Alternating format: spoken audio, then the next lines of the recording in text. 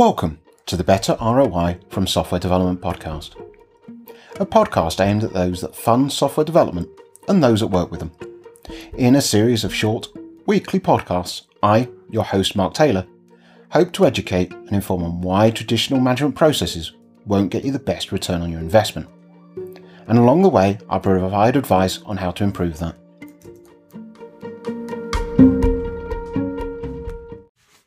Hello and welcome back to the Better ROI from Software Development podcast. In last week's episode, I introduced you to the idea of design patterns, a generally reusable solution to a commonly occurring problem. In the episode, I explained what a design pattern was and why they're ubiquitous in our everyday life. I also went into the use within software development and how they can provide higher quality and greater understanding when we're working with code. In this episode, I wanted to pick on a specific design pattern, mainly due to the fact I've got a current interest in it and I'm trying to research it and understand it. The actor model. So, why do I want to talk about the actor model? Firstly, most design patterns within software development aren't really a great subject for a podcast. They're quite in-depth and deeply technical, and probably not for this audience. However, the actor pattern's something different. I think there's something quite interesting in it, and something I wanted to talk about in this episode. At its heart, the actor pattern is a way of modelling behaviour within a computer system. But it does this in a different way than I've traditionally seen used. Thus, I think there's some real opportunity, potentially for future use within projects, and it may actually be a direction of flight within the actual software development industry. So let's talk about what the actor model is. Wikipedia describes the actor model as, begin quote, "The actor model in computer science is a mathematical model of concurrent computation that treats an actor as the basic building block of concurrent computation. In response to a message it receives, an actor can make local decisions, create more actors, send more messages, and determine how to respond to the next message received. Actors may modify their own private state, but can only affect each other indirectly through messaging." End quote. Now, it may not be obvious from that description why I'd want to talk about it in this podcast. The main reason I wanted to bring it up in this podcast is because it introduces a different way of thinking about how we develop our systems. In the Wikipedia description, you might have noticed the use of the word state. What is state? State is our data that we're acting upon. Normally within software development, we will store that state in a database somewhere. We will store whether it be an order, an invoice, product description, a blog post. We store that away in some form of database storage, or even to a flat file. We store that somewhere. Even a Word document gets stored as a file. Now, most software development works on the principle of hydrating that saved data and making it usable. So say, for example, we wanted to make a change to an order. The request comes into the system. The system then has to go and look that data up. It has to understand it, and then make the amendment that we've requested, save it back, and then let us know that the event was successful. The actor model changes that slightly. It is responsible for its own state, which is generally held in memory. So rather than having to go back to a database to make a change, we're making this change in memory, which is inherently so much faster. By cutting out the need to go, firstly, to the database, retrieve that data from the database, interpret that data, understand it, and then write it back to the database after changes. This approach is considerably faster and has a much lower overhead, thus allowing the running of many actors within a relatively small computational space, a relatively small system. And by having that capability, it allows us to then scale considerably. Because we have much lower overheads and we're getting much more computational return on our equipment, we're able to scale to hundreds of thousands of actors at any one time. So this represents a great opportunity for anywhere where we need to have hundreds of thousands of digital representations of something. The actor pattern has been used to great effect within online gaming, for example, where each player has their own individual actor to represent their current state. Score, lives, what equipment they're carrying, how far through they are in the game. It allows for a very large amount of data that can be held and maintained in separate discrete chunks. Another great example is digital twins. A digital twin is a virtual representation that serves as a real-time digital counterpart of a physical object or process. So take, for example, Internet of Things sensors.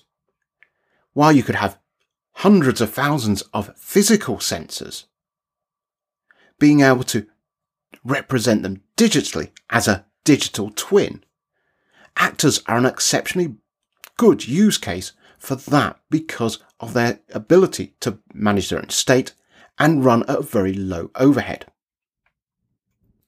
And by having that digital twin of a physical object, it means we can interact with it much easier. It'd be almost impossible to go and ask the current state of 100,000 IoT sensors. It just wouldn't be practical. Some wouldn't be connected to the network at the time. Some would be just too slow to respond. It would take a considerable period of time, and by the time you've got the end result, the original results are probably out of date. Whereas an actor will allow its physical counterpart to send it messages. The physical counterpart can send those messages as appropriate when it has connection to the network and as relevant events occur, maybe a change in temperature. It sends those events to the actor. The actor can then update its own internal representative state. Thus, if we want to know the state of our 100,000 sensors, we have that digitally in memory within our digital twin, and thus can report and understand where we are. It also allows for excellent computation in terms that each actor can then be responsible for monitoring and making changes to its physical counterpart. For example, if the physical sensor sends temperature readings, the actor can be aware of what is good and what is bad. Thus, when it receives a temperature reading outside of its expected range, it can then choose what to do with it. Now, this might be simply sending another message on to another actor to alert that this may be a problem. It may be an automated request to make some change to the environment in which the sensor is, maybe turning down the air conditioning. And by representing our physical product as a digital twin, it allows us to think, as a software development, much more around what it is trying to achieve and how it behaves, making it a much easier task to actually develop and test completely. So let's take a bit of a step back for a second. I talked about the actor model in terms of us being a design pattern. I suspect many of my colleagues would disagree with me that it is actually a design pattern. However, for me, it provides a common solution to a common problem. For me, however, it is a common solution to a common problem. It allows us to model hundreds of thousands of entities that could represent switches, sensors, gamers, all while keeping the cognitive load understandable and the overheads of actually running the system manageable. I would, however, agree that the actor pattern is a different scale to most design patterns. In the case of most design patterns, you can think about them being the size of a house brick, whereas an actor model is more akin to an entire housing estate, including roads, utilities, and facilities. And conceptually, you can think of Act as being very similar in benefit and thought process to microservices. It's a way of splitting up the work into smaller chunks so that it's easier to build, develop and think about. And by doing this, the substantial productivity benefits are there as well. However, because our actor model is akin to an entire housing estate including roads, utilities and facilities, it would be incredibly impractical and a massive undertaking to develop your own from scratch. Luckily, there are platforms available to help us do this. Many of the platforms available can help also provide us with capabilities such as resilience and distribution, allowing us a level of resilience and redundancy so that we're in a position to have a reliable and safe system. The downside to the actor model is that it is a different development model to the traditional. Traditionally, we are used to having our software go and retrieve data from the database and then interpret it in a certain way. We've been doing that for many, many years. Switching to this different way of thinking and the paradigms that come along with it may be difficult to take on. The actor model isn't new. It was originally developed back in 1973, but it's still not really seen much in mainstream development. While a number of the actor platforms that I talked about earlier have been around for a while, I've only recently started to look at it, and even then not in production, and I've got a 30-year career. That being said, I think there is a growing influence of the actor model in mainstream services. I'm seeing actor principles starting to appear in mainstream services from AWS and Microsoft Azure. Thus, it feels as if it's on the cusp of mainstream adoption. So, is the actor model useful for you? Short answer is it depends. There are certainly really good use cases for it. Anywhere where you need to model and understand hundreds of thousands of things at any one time. Take, for example, our online gamers, or monitoring hundreds of thousands of IoT sensors. Then it's a really good candidate.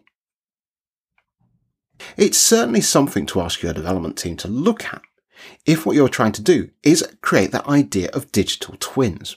If you're trying to keep a copy digitally that represents either a cognitive concept or a physical product. Thank you for taking the time to listen to this episode, and I look forward to speaking to you again next week.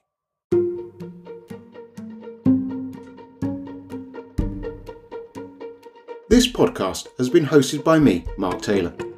It has been produced by Red Folder Consultancy Limited, a consultancy that can help you achieve better return on your software development investment. You can contact them or have a say on upcoming podcast topics at red-folder.com/podcasts. Or you can reach out to me on Twitter at redfoldermark. If you're getting value from this series, please tell a friend and help me grow my audience. Thank you.